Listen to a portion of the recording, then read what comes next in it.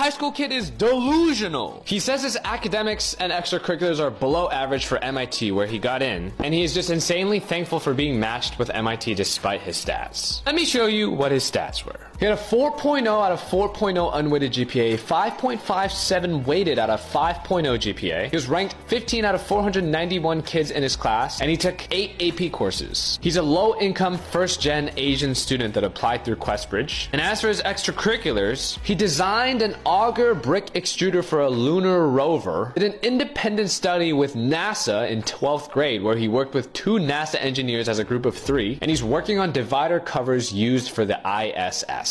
From the date that he sent me his college application here, he says that the project finalizes in 3 weeks, gets sent out for production and review by NASA, and then literally flies out to the ISS in space. He had a Code Ninjas internship as a programming instructor. Started a business during COVID where he troubleshooted and fixed hundreds of computers through call and live chat, generated $20,000, which by the way he used to keep his family afloat while his dad lost his job during COVID. And a couple, light other projects like co-creating an algorithm for decrypting the Vigneer cipher without a key, applying statistical analysis, a Friedman test, and Kirchhoff's principle, which I have absolutely no idea what the hell any of these things are. But anyway, he was accepted to MIT, which seems like a very fitting college for this student. Now, to say that this student got lucky and is below average for a school like MIT is a testament to how insane things are nowadays. But don't lose hope. Just build an object that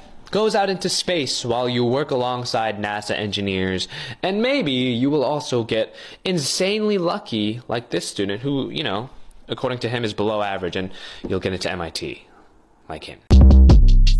Shortcast Club.